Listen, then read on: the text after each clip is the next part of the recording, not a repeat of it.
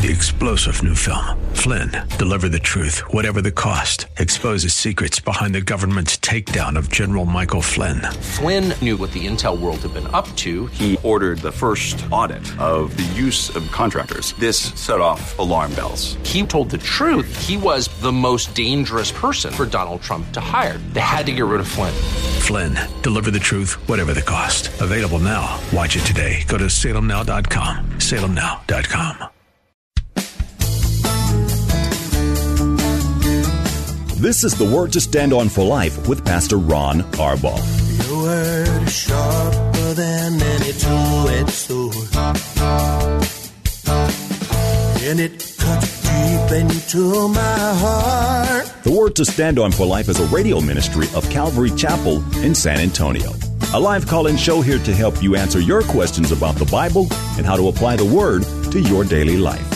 For more information on Calvary Chapel, visit our website, calvarysa.com. Get your Bible questions ready and call in now to 210-340-9585. It's The Word to Stand On for Life with Pastor Ron Arbaugh.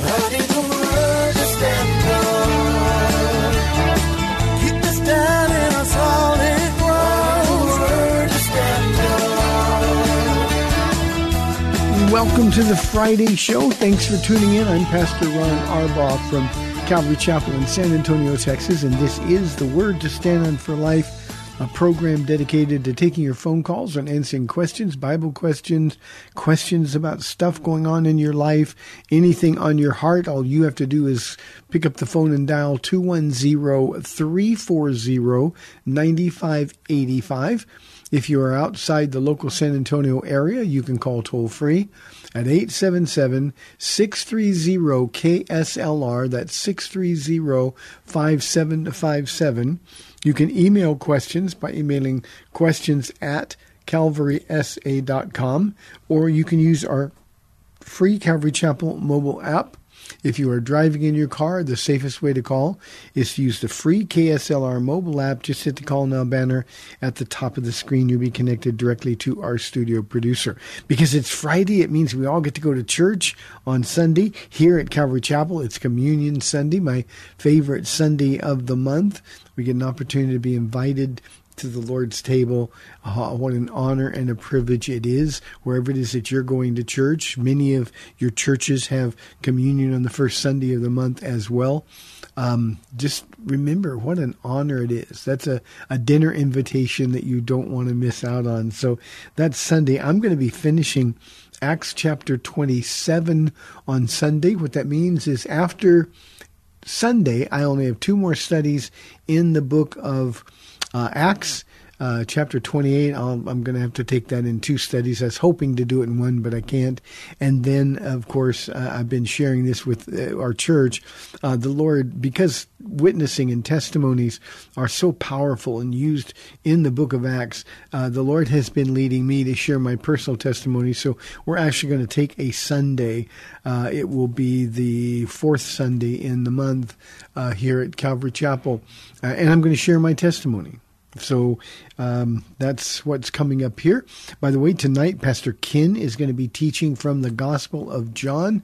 That's at 7 o'clock, and you can watch that at calvarysa.com. Okay, let's get to questions that have been sent in while we wait any phone calls that you have. Our first question comes from Serving, from our email inbox. Interesting. Pastor Ron, what are your thoughts on becoming a member of a church you are already attending?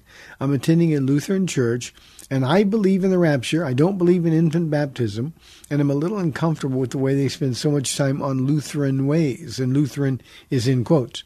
I just want to be a member of Jesus's church. I love the people there, and they teach the Bible. We serve the Lord together joyfully. I've discussed my opinions with the pastor, and we agree to disagree. I even sat through the baptism of a baby as my heart was breaking for the child and the parents. I've prayed about this over and over and feel led to continue serving the Lord there. Would you consider becoming a member of a church you didn't completely agree with? And what is the importance of being a member? I will continue to serve and pray until he leads me to move in a different direction. But I wanted to get a different perspective. Thank you so much, and may God continue to bless you and Calvary Chapel of San Antonio. Thank you for your prayers, and thank you for your blessing serving. A couple of things here that's really important.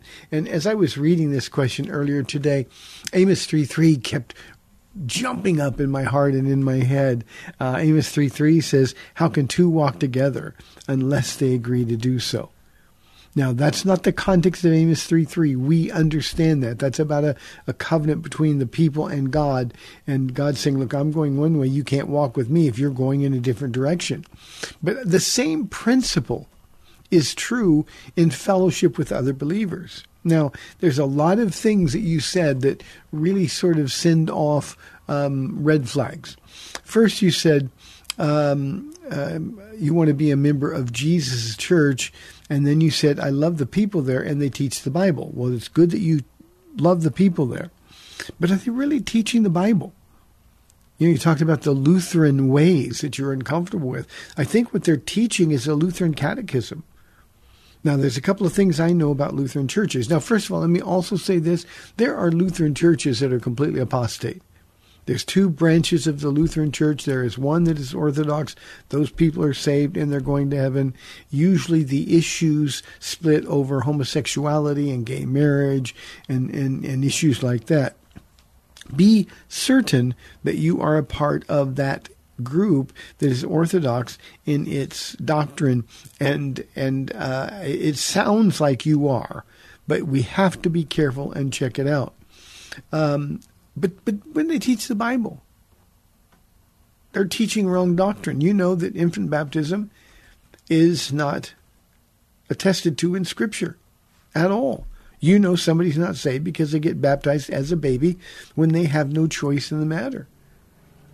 So I think that's really a bad understanding. You believe, rightly so, in the rapture of the church.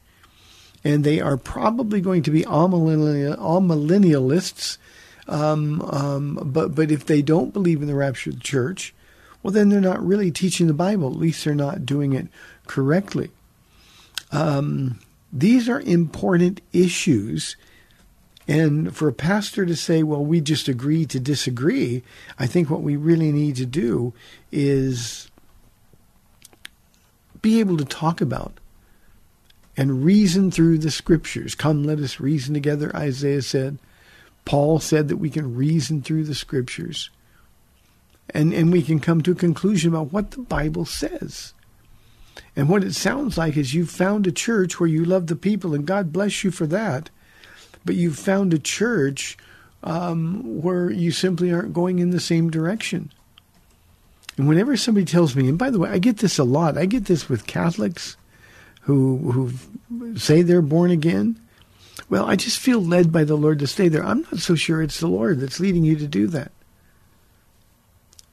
Would the Spirit of God lead you to remain in a church where you can't agree with doctrine? Doctrine matters. Paul told Timothy at the end of his life, he said, Timothy, watch your life and doctrine closely.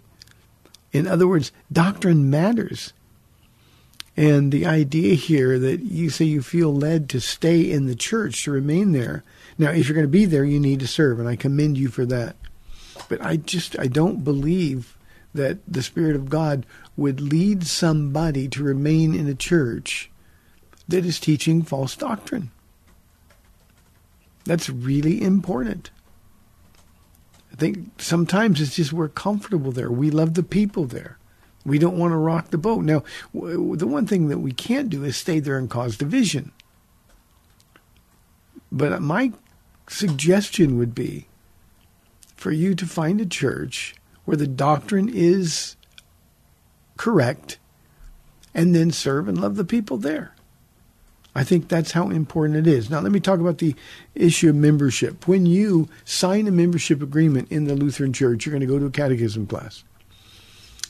And you're going to sign a statement that says you agree with those things. You can't do that. You can't do that and be honest.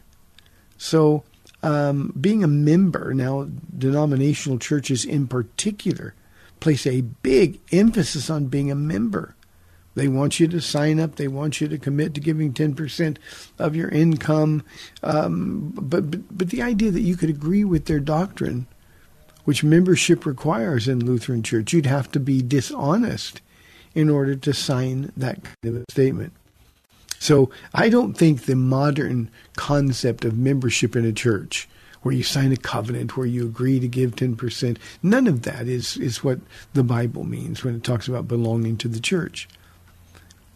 You very eloquently said you want to be a member of Jesus' church. Now, I'm certain that a lot of those people there are saved. But one of the things that you're not going to be taught there is that you must be born again. If I was sitting in Lutheran church on Sunday, all I could do would be looking around and wondering, well, is he born again? Is she born again? That's how important it is. And so I'm not telling you what God says to do here, but it would be very difficult for me to say the Spirit of God is leading me to stay in this church. Be honest and wonder if perhaps you've grown comfortable there, and because you're serving there and because you love the Lord, it's okay.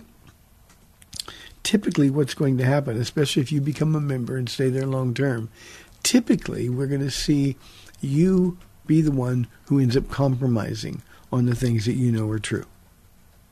Now let me also say this, and I don't mean this disrespectfully. But when you go to a Lutheran church and you're going to sit through a very short sermon, it's almost always going to be in the Gospels.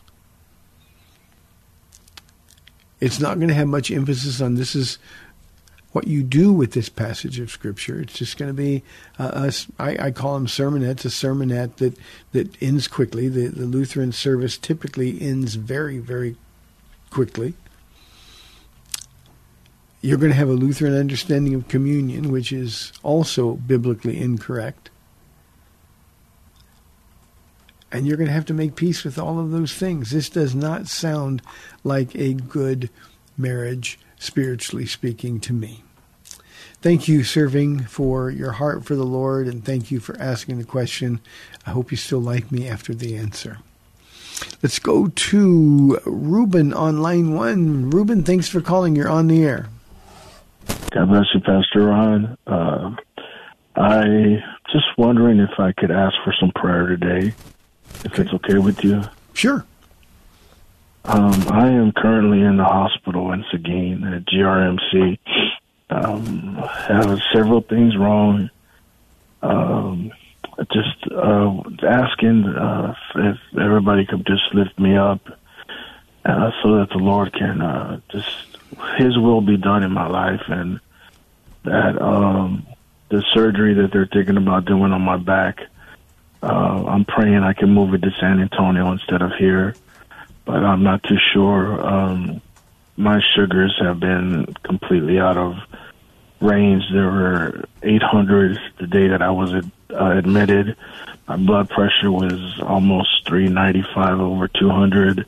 Oh my goodness. My pulse rate, and my pulse rate at sitting was 148. So there was a lot of things wrong, and so I've been here for 3 days, and I still don't feel up to, the way I normally do, and just asking for prayer, if people could just lift me up and just that the Lord comfort me while I'm in here, and that the Lord guide me as to what to do if they want to do the back surgery, because if they do, I really want to have it done in Northeast Baptist in San Antonio. Well, Reuben, I will be praying for you. I'm sure many, many of our listeners will as well. You've been an object of a lot of prayer through this program, so if you don't mind, I'll pray very quickly for you now as well. Father, we lift our friend Reuben to you, and in the middle of his trials, and he's had so many of them, physical trials, Lord, as well as spiritual trials. I pray two things. I pray that his heart is right with you. I pray that he can approach the throne of grace with confidence, because he trusts in you, Jesus, to wash away his sins, and because he's walking with you, a life intended to bring you glory. I also ask you, Lord, to touch him, to heal him, to get his blood pressure and his sugar counts under control. And Lord, give him discernment about what to do with regard to the upcoming surgery. You know, Jesus, it'd be so much easier if you just heal him and make it all go away, but we know that's not what you're going to do.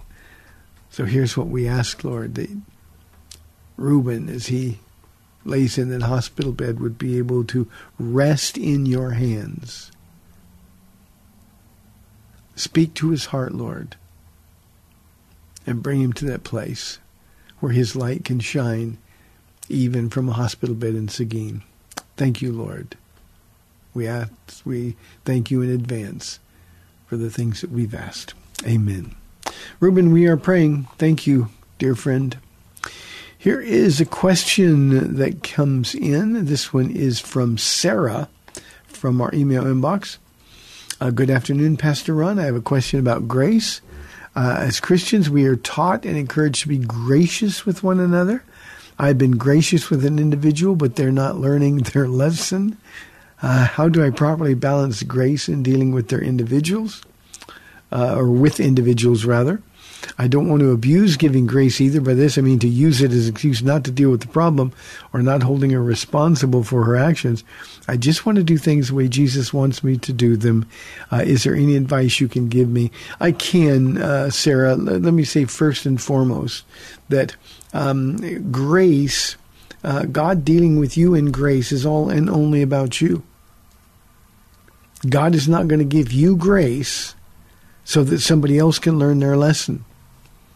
And it seems like by extending grace to this person, you're expecting that there's going to be a change in her behavior. The fact that she refuses to change doesn't eliminate the requirement for you to continue to be gracious with her. I know God doesn't move as fast as we want him to move. And it's also true, Sarah, that a lot of times people never change. God simply says to you to be willing to forgive, be gracious and be kind. Don't repay evil with evil, and just continue to pray. And every time you get a little bit irritated because this person isn't responding or not learning their lesson, then you just pray for those people and you say, Lord, you gave me grace. That's unmerited favor. So I'm going to give unmerited favor to her. And I think sometimes we're gracious with somebody and we forget that that's what it is. It's unmerited favor. It's almost like, I'll forgive her and I'm going to be gracious, but she better get better. No, that's unmerited favor. Grace she doesn't deserve. And God wants you to be an instrument through whom that grace can flow. Now, let me say something to you that's important to understand. It doesn't mean that we let people do anything they want. It doesn't mean that if we have a legitimate grievance against somebody or they're holding something against us, that we don't deal with it. Paul says, as far as it depends on you, make peace with all people. But Sarah, the reality is that there's some people that you just can't make peace with, and that's got to be okay with you. So you balance grace by giving grace always, expecting not to receive any, and then you keep praying from a heart that's right before God. Again, it doesn't mean you let people walk all over you. It doesn't mean that you're not dealing with the problem. If there's a real problem, God's grace demands that we do our best to solve it, make peace. We don't just overlook it, but you do it this way. Look, this is the way you're behaving. I'm extending forgiveness, but if you're going to continue to behave this way, then we're just not going to be able to talk to one another. That's not being, or not having a lack of grace. That's just understanding that grace makes us change. Titus, Paul writes in chapter 2, the 11th verse, the grace of God that brings salvation has appeared to all men. The grace, teaches us to say no to worldliness or ungodliness and to live upright, self-controlled lives in this present age. So what you do, Sarah, is simply say, Lord, that's the grace for me. I'm going to say no. And if this relationship with this person is causing me to stumble, then I'm going to take Paul's advice when writing to the Hebrews. His advice is to throw off everything that hinders and the sin that so easily entangles. That's Hebrews chapter 12.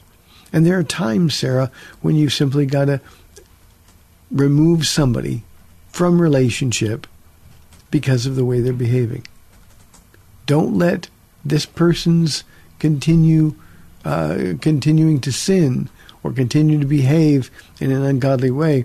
Don't let this person cause you to stumble. That's what Paul's saying. So I hope that answers your question, Sarah. Thank you for the question very, very much. Let's go now to line 1 with Caesar on line 1 from San Antonio. Thanks for calling, Caesar. You're on the air. Yes, hi, Pastor Ron. I was calling because I wanted to have you expound on a certain verse. That's going to be Mark 16:16. And the reason I'm curious about this verse is because Catholics will point to that verse as proof that baptism is necessary for salvation. And as I glanced through the other Gospels, and Jesus doesn't mention it again, but the verse reads, whoever believes and is baptized will be saved, but whoever does not believe will be condemned. So I just wanted to get your take on Mark 16:16. Thank you for your answer in advance, and God bless Calvary Chapel. Oh, God bless you, Caesar. Thank you very, very much. Hey, a couple of things. People that say this proves that baptism is necessary to be saved, they forget the last part of that verse. Let me read the verse. If they're doctrinally correct, it would say whoever believes and is baptized will be saved, but whoever does not believe and is not baptized will be condemned. But it doesn't say that. It makes it very clear that baptism is secondary. Believing comes first. But if you don't believe, you'll be condemned. It doesn't say that if you're not baptized, you'll be condemned. And it's so easy and it's so obvious. They only refuse to see that, Caesar, because they are already sort of holding on to that thing that they've been taught. That's simply not what it says. I'll give you another example. The Apostle Paul talked about people he's baptized. He says, I'm baptizing. Oh, and then he remembers, I baptized this guy and this guy. If baptism was necessary for salvation, the Apostle Paul would have been baptizing everybody. But that's not what he was sent to do. He was sent to preach the message. And when the power of God came upon people and they demonstrated gifts of the Spirit, it proved that they were already saved.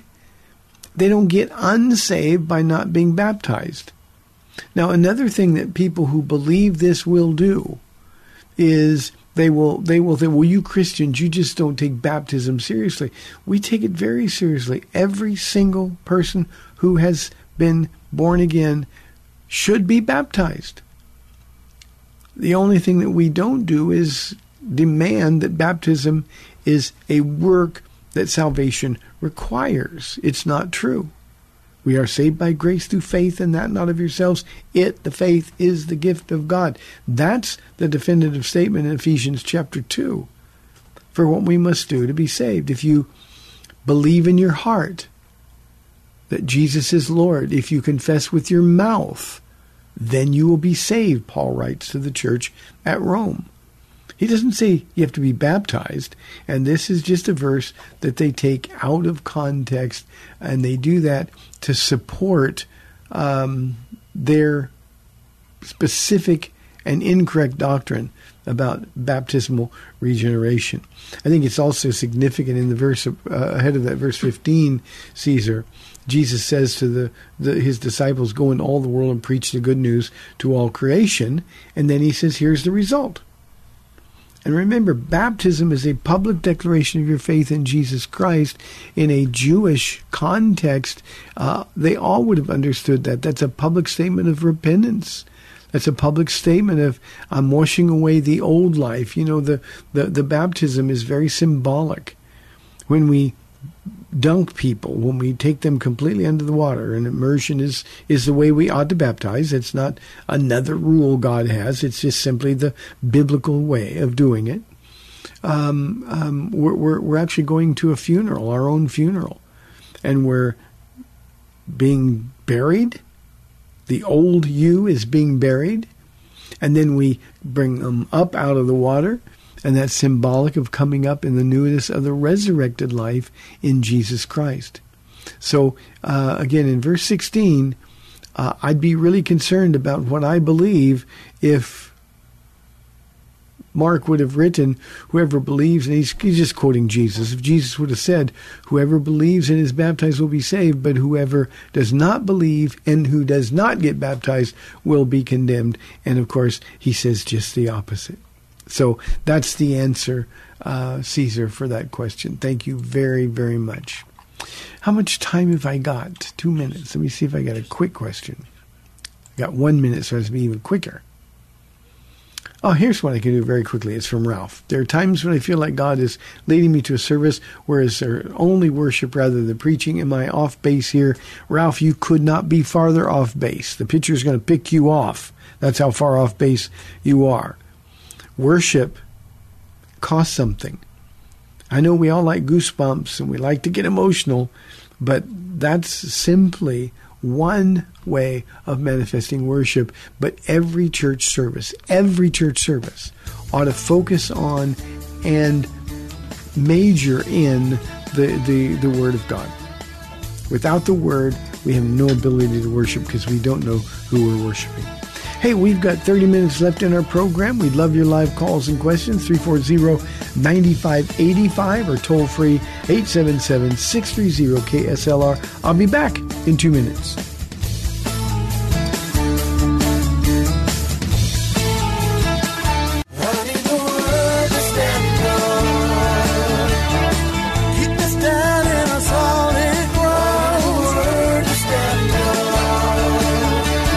Welcome back to the Word to Stand On for Life. We're taking your calls at 340-9585 or toll free 877-630-KSLR. Now, here's Pastor Ron Arbaugh. Welcome back to the second half of our Friday show. Only 30 minutes left in the week. Boy, I got to tell you guys, don't get to be my age, because when you are, time flies. 340-9585 for your live calls and questions. Before I get back to some questions, I'm delighted, surprised, maybe call me shocked, but in today's New York Times, there is an opinion piece in the editorial section written by Pamela Paul. Here's the headline. As kids, they thought they were trans. They no longer do. And then it's a very thoughtful,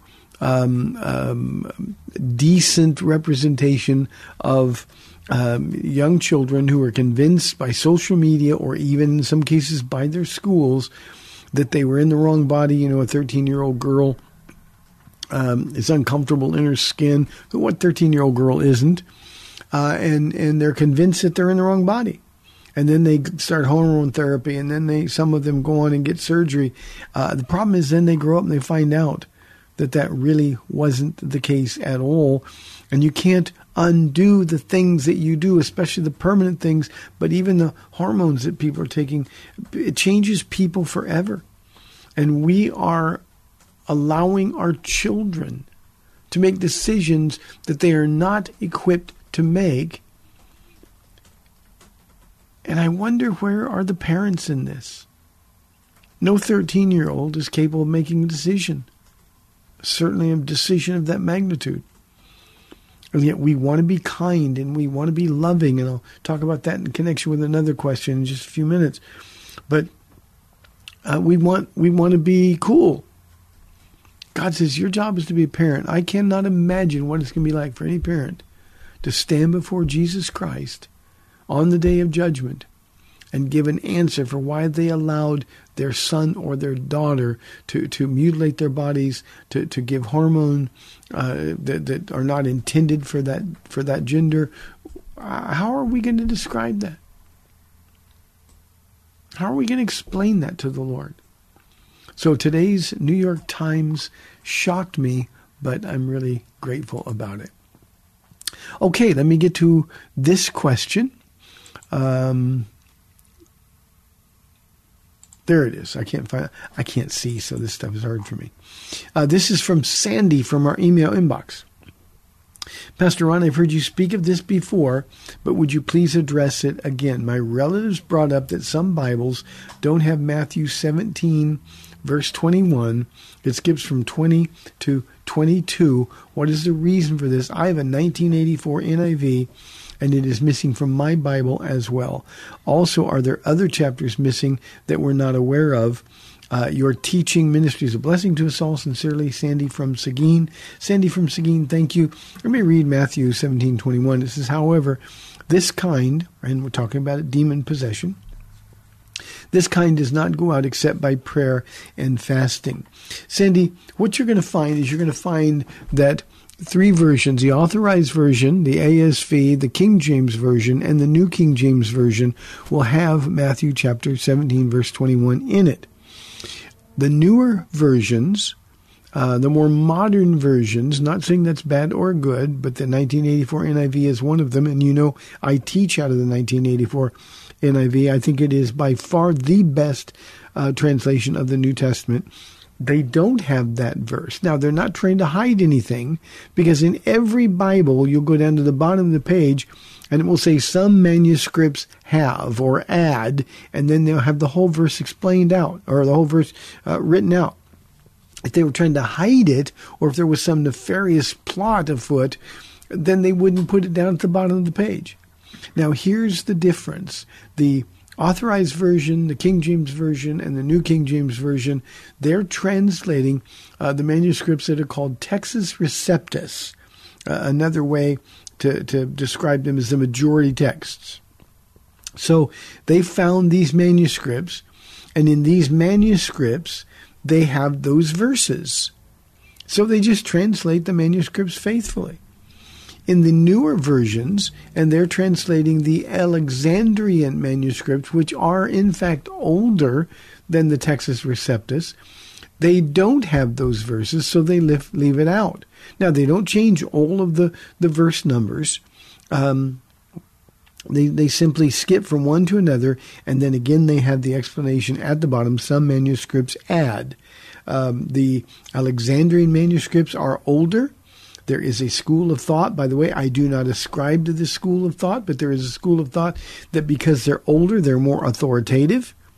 I don't ascribe to that at all. But they will say, see better manuscripts. And so, again, they just leave it out, go to the next verse.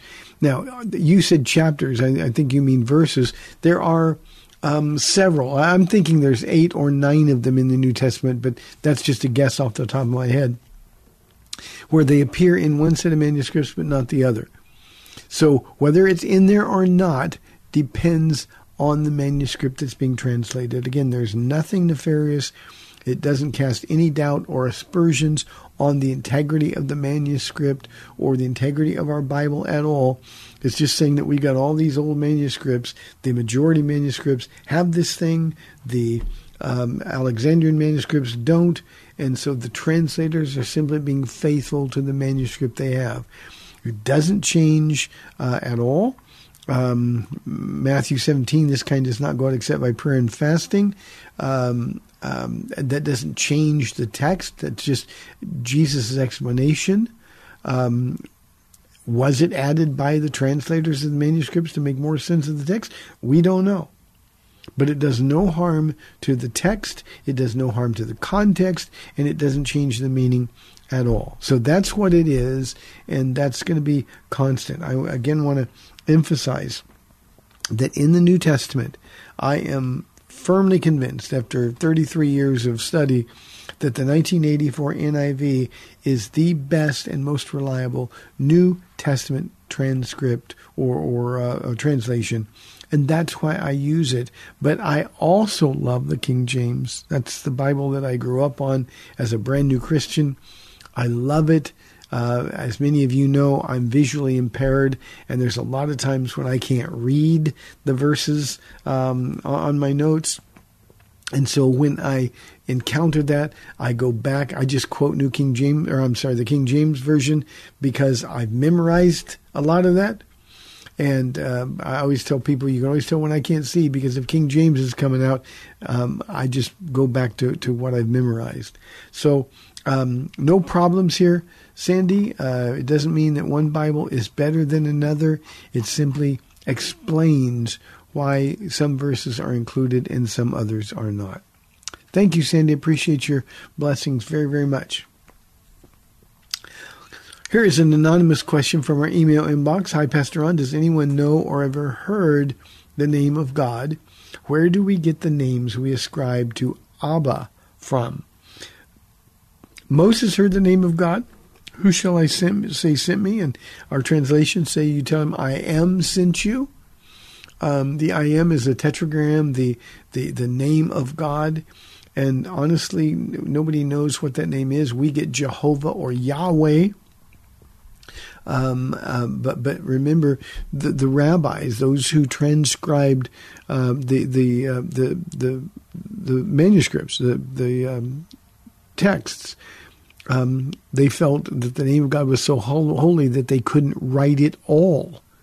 And even after writing Yahweh or Jehovah, whatever it is, probably more Yahweh than anything else, they left out the consonants that would make sense of it, because they just felt that they were not worthy of proclaiming the word of God. Even after doing that, tradition holds that those rabbis or those scribes would go and have a ceremonial cleansing before they would start writing anything else.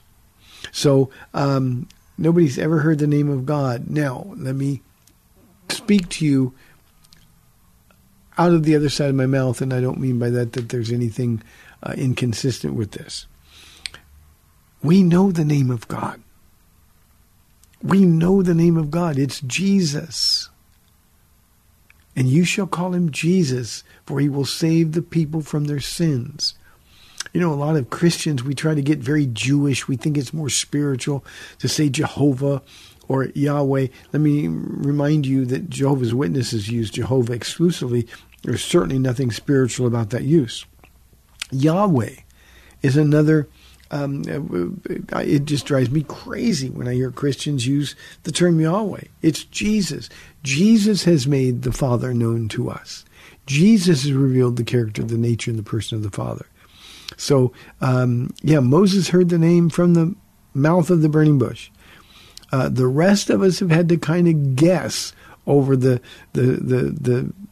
millennia, because we haven't heard it firsthand, but we know his name is Jesus Christ of Nazareth. When you say, where do we get the names we ascribe to Abba from? Let me talk about the name Abba for a minute. We call God the Father Abba, or Jews do, but that's just the Hebrew word, or even the Aramaic word for father in that part of the world.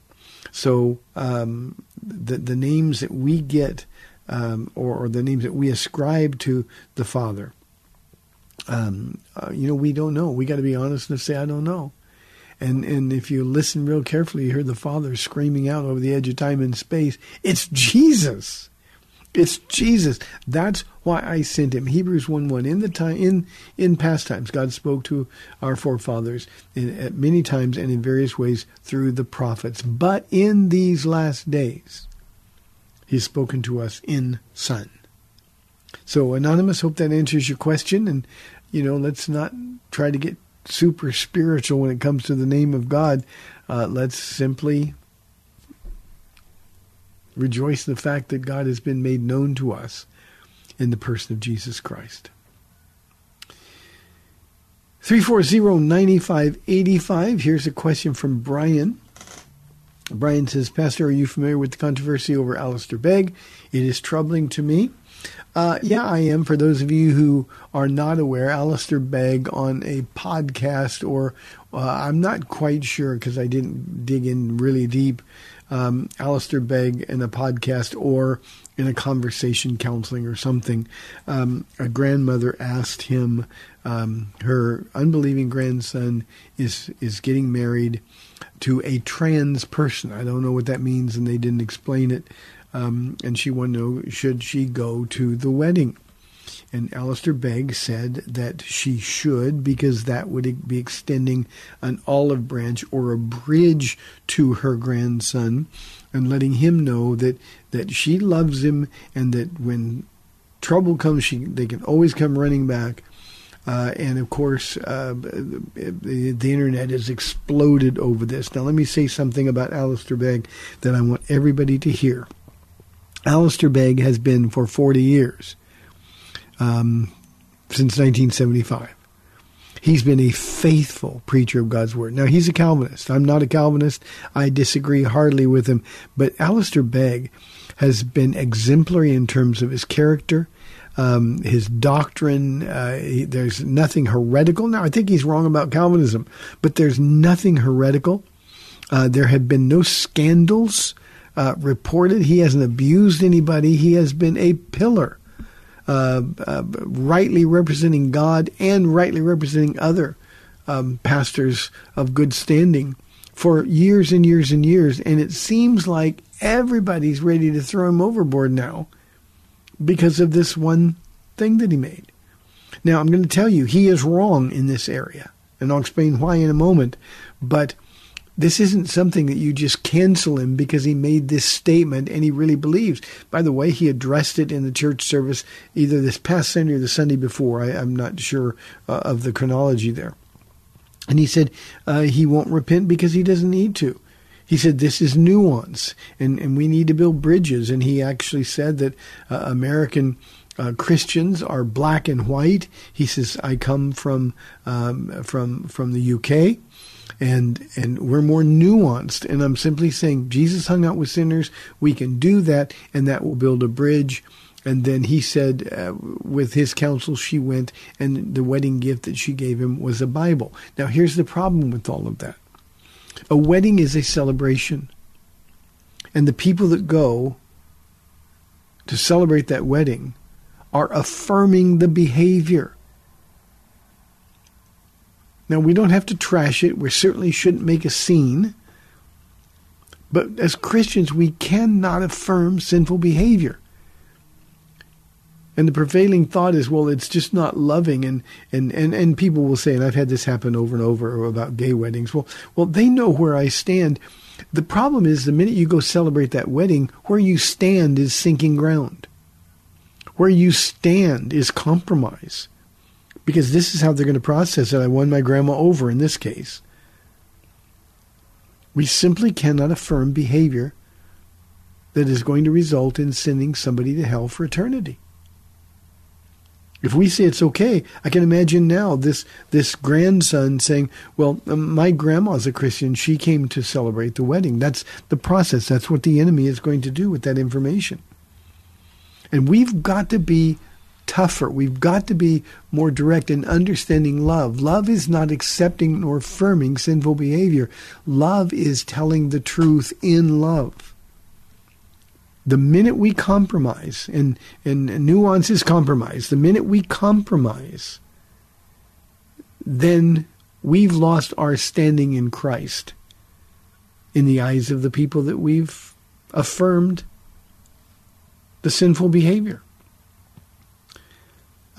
I'll never understand why that's a difficult concept. You know, when I don't care what people think about our heart. He said, all you'll be doing is affirming the caricature of some fundamentalist Christian, and that's who they think we are. It doesn't matter what they think or who they think we are. What matters is who we are, and Jesus knows your heart. Now, let me make this really personal because, Brian, I have two sons. They're both married. One of them is saved. The other is not. They're wonderful men. And when I was a brand new Christian, but not brand new, but in the first couple of years, they both had girlfriends, and they were going to move in together with their girlfriends. And they just came back and told us. And I said, and Paula was part of this as well. We can never accept that. Now, we love you. You're my son. You're welcome here anytime. But you cannot bring this girl, this woman, to our house expecting us to treat you like you're married. We're not going to suggest it's okay. Now, if you guys come, we're going to tell you this is wrong. You need to repent. You need Jesus. So I was in exactly the same situation. I'm sure my boys thought that was unloving. But you see, God knew. I knew. Paula was right there with me. And we've got to take a stand for Christ. The reality is we trade Jesus for our children because this hits close to home. And we want our kids to like us. We want them to think of Christians as being loving. But we have to redefine loving. Jesus said to the woman caught in the act of adultery, go and sin no more. To the man at the pool of Bethesda, Jesus, after the fact, found him, searched for him, and said, stop sinning, or something worse will happen to you. That's what we've got to do. That's love. I don't know anybody who would be bold enough to say Jesus wasn't loving. So I want to make it clear. We can't, just because it affects us, compromise our beliefs. What I would say to this grandson is, I love you, you know I love you, but you're asking me to love you more than I love Jesus, and I don't. I won't. I love you, I'll be praying for you, I want you to know I'm always here for you. But I cannot pretend like this marriage is okay, and I will never do anything to affirm this just to make you feel better about who I am. If you don't know who I am by now, then nothing is going to change that. So that's the way we got to deal with it. Now, let me just say this about Alistair Begg again, because I want this to be clear.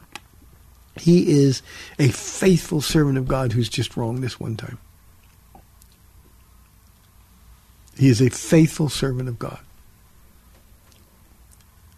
His ministry has produced abundant fruit for a very, very long time. And we Christians who have a habit of biting and devouring one another need to back off. You're going to answer to God for slandering one of his servants if you're one of those, Alistair Begg, radio stations where his radio program has been on the air for years and years, decades. Some of them are removing him from the radio. That's their right to do so. But we need to be careful about how we talk about God's servants. I know Alistair Begg. I've met him, spoke with him for just a moment. It's not like we're buddies or anything. But if he were to call me today, now he doesn't.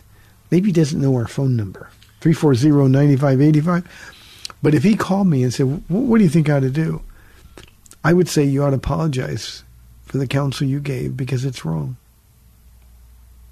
If he chose not to, guess what? He's still a faithful servant of God who happens to be wrong. So, Brian, I hope that answers your question. That is an up front and center issue going on right now, and Alistair Begg doesn't deserve that, even though he was wrong. I think we can be wrong and still be okay with the Lord. Okay, I don't think we have time for more calls. 4 minutes. Here's one I'll take. This will probably be the last one today. It's anonymous. Recently in my church, there was a man who began shouting at the pastor. He was obviously troubled, but they had security remove him. Shouldn't they have been more understanding? Anonymous, this is a tough one. Nobody knows what to do. Now, I've had people shouting directly at me, but I've had people shouting, trying to correct doctrine. I've had people shouting, I'm a prophet, I'm anointed of God, sent to correct you, those kind of things. And in every case, those people were also very troubled. Now, the problem is the service stops at that point, and all of the people that are being ministered to by the teaching of the word, immediately their attention is taken away from the Bible and what the Spirit is saying. For some, it's frightening, a little bit scary because people are acting irrationally. So what should we do? Well, we protect and value the Word of God. People need to hear the Word. That's what they come here for. And so we're going to take the distraction outside the building. Now, we're not going to rough them up. We have security. They're going to, as gently as they possibly can, they're going to go up and they're going to take the man outside. And then they're going to try to minister to him or her. Sometimes they'll listen and sometimes they won't. But they have no right to disrupt the church service. They have no right to disrupt what the Lord is doing in the hearts of the people that are there. And in my case particularly, that has almost always happened at the end or toward the end of a message when we're getting ready to give an invitation. And certainly we don't want to interrupt that. So security should have removed him. That's what they did. I'm sure wherever that was, they did it as lovingly and as gently as they could. And the pastor, I hope, did what I do. You just go back to where you were when the interruption happened and finish the message that you're going to give. So it is not unloving to take somebody who is a distraction out. It would be unloving if you let somebody distract the people that God has brought to you on this particular day to share. Interesting idea about what's loving and what isn't. I think that ties in with the Alistair Begg question. You know, the same thing is true, and I don't have time for another question, so I'll just finish with this. It's also true during worship. You know, in worship, we've had people come in and they bring tambourines and start banging on them, or they'll run around the church, things like that. We stop that too, because we want the focus to be on Jesus, not on people. And, you know, the minute somebody is drawing attention to themselves, that ceases to be of the Spirit of God. And we need to understand that, and we need to be supportive of that. People say, what's wrong, Pastor, with tambourines being in church? Well, let me tell you, personally, I hate tambourines. That's just a personal thing. And they say, tambourines are in the Bible. I say, so's the devil. I don't want him in church either.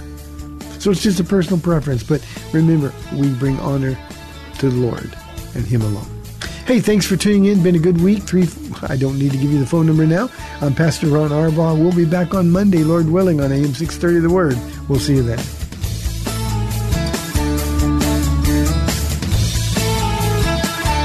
Thanks for spending this time with Calvary Chapel's The Word to Stand On for Life with Pastor Ron Arbaugh.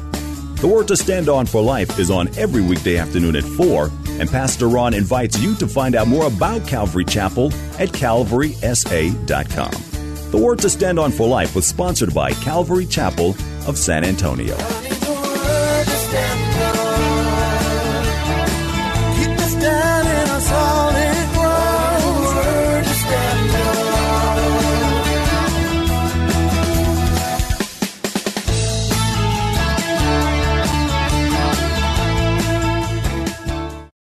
3-star General Michael J. Flynn, head of the Pentagon Intelligence Agency, knew all the government's dirty secrets. He was one of the most respected generals in the military. Flynn knew what the intel world had been up to. He understood its funding. He ordered the first audit of the use of contractors. This set off alarm bells. The explosive new documentary, Flynn, Deliver the Truth, Whatever the Cost, uncovers the facts behind this scandal. Flynn told the truth. He was the most dangerous person for Donald Trump to hire. I find out the worst enemy that I'm going to face in my life is right here in America. They took my assessment and they wanted me to change it. And I was like, I'm not changing it. They had to get rid of Flynn. With in-depth interviews, archival footage, and never-before-seen personal records of the man behind the headlines. I just felt like I was drowning. Flynn, Deliver the Truth, Whatever the Cost. Available now. Watch it today. Go to salemnow.com. salemnow.com.